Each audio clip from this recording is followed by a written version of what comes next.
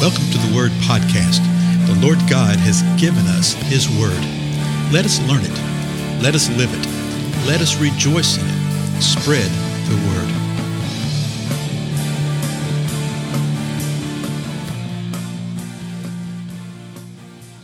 Blessings, everyone. This is Dale. Thank you so much for joining with us. I'm a little displaced, so we're doing this on the road some. So the audio quality may be a little different, probably a little tinnier the way that I normally sound. But it's all right. Yeah, we'll keep pressing on, right? We're in 1 Peter chapter 3. In our last episode together, Peter asked this question. So who is there to harm you if you prove zealous for what is doing right? And he says, you've done these things. But it should be okay if you suffer for the sake of righteousness. He says, if you do, you're blessed. So don't fear intimidation and don't be troubled by anything. But he gives us some directed things to do. He says, sanctify Christ as Lord in your heart, and then always be ready to make a defense to everyone who asks you to give an account for the hope that is in you. Then we have the hope of the Lord. If anyone asks, we should be able to give an account why we are who we are. He said, but to do so with gentleness and with reverence. And then he said, keep a good conscience, so that in everything, in all this stuff that you're slandered with, that those who revile your good behavior in Christ will be put to shame. He's acknowledging that there will be those who will revile the things that we do, the good behavior in Christ, but they will be put to shame. Then, verse 17, we didn't cover this last time. The sentence that stands here by itself, but not really. Verse 17, 1 Peter 3. For it is better, if God should will it so, that you suffer for doing what is right, rather than for doing what is wrong. A lot of times people will do something wrong, and then they'll say, oh, well, I'm suffering for the Lord, I'm suffering for the Lord. No, you're not suffering for the Lord. You've done something wrong. Okay, there's a sin. There's a problem right here. You've done wrong. And so you're not suffering for the Lord at all. But he says, it is better if God should will it. He's acknowledging that sometimes it is the will of the Lord. He knows that we're suffering. He knows what we're going through. But there is a far greater agenda afoot here than just our comfort. And we forget that quite often. We sort of act and live as if the kingdom of God is all about us, and the kingdom of God is all about what I want, and the kingdom of God is all about my comfort. And I can understand that from, a lot of things that you hear preached from the pulpit, whether it's a local pulpit or a pulpit from a radio or a TV program or an internet or something like that. There's a lot of perversion of the Word of God.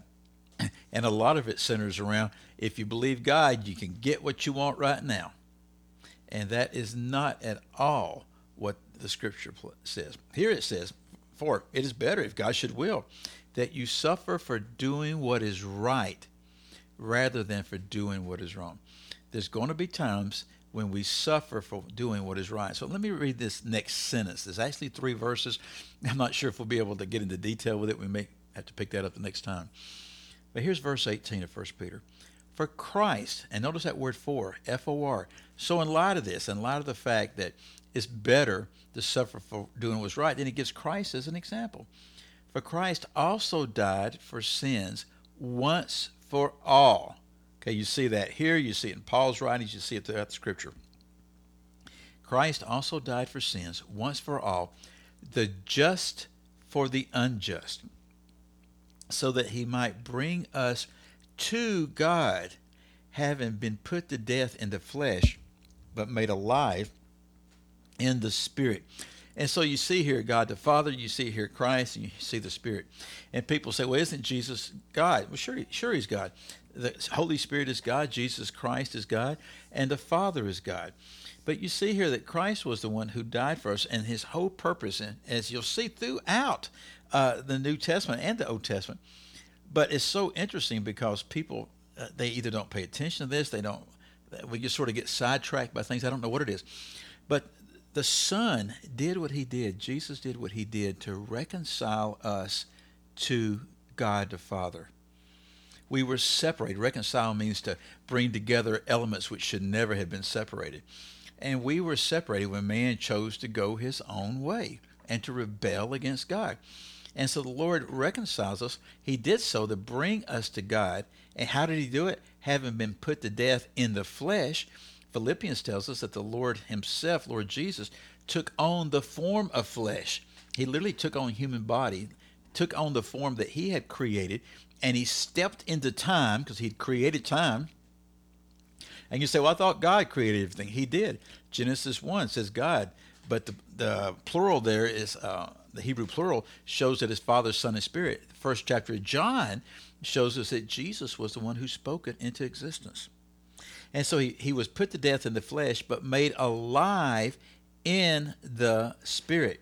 Now, whether it's the Spirit, the Spirit of life, or the Holy Spirit, we're made alive in the Spirit. In other words, he was dead, but now he's alive. Verse 19 says this, in which also he went and made proclamations to the spirits now in prison. Oh, yeah, this is a wild verse right here.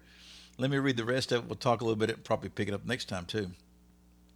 In which also he went and made proclamation to the spirits now in prison, who once were disobedient, when the patience of God kept waiting in the days of Noah, during the construction of the ark, in which a few, that is, 8 persons, were brought safely through the water.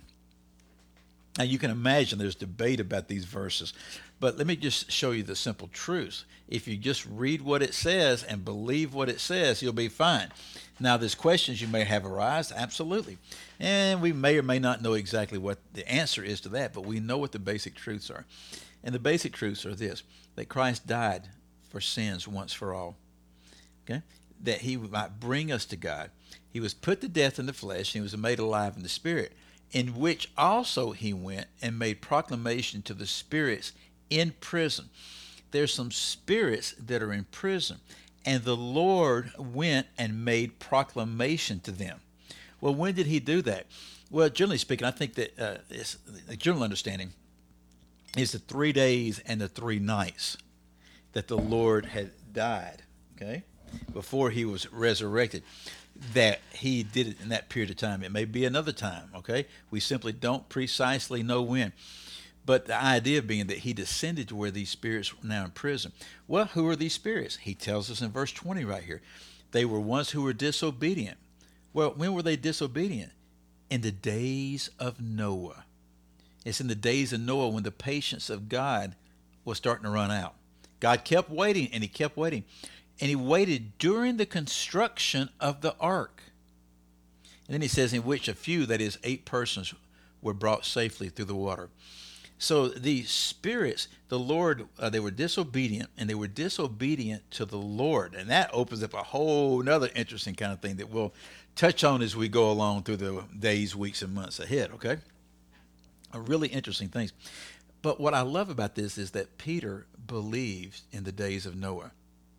The Spirit led him to write about the days of Noah, and he wrote about the days of Noah. He believed in Noah. He believed the Noahic story in Genesis 6, 7, 8, 9. He believed in the universal flood. He believed that Noah constructed the ark. He believed that God was waiting in those days, that he was patient, and that he punished these spirits. Now, who are these spirits? Well, go read Genesis chapter 6, the first few verses of that, and I think that'll give you some insight, okay? Basically, they were the ones who'd step outside and did some things they shouldn't have done that God had created them. They took earthly women, the women of man, and raised up progeny unto themselves. And God had had enough of it. And so he had Noah construct the ark, flooded the earth, and 8 people survived. Well, my time's up. I'll tell you what, we'll pick this up the next time around, okay? Again, I'm Dale, and I'll see you then. Goodbye.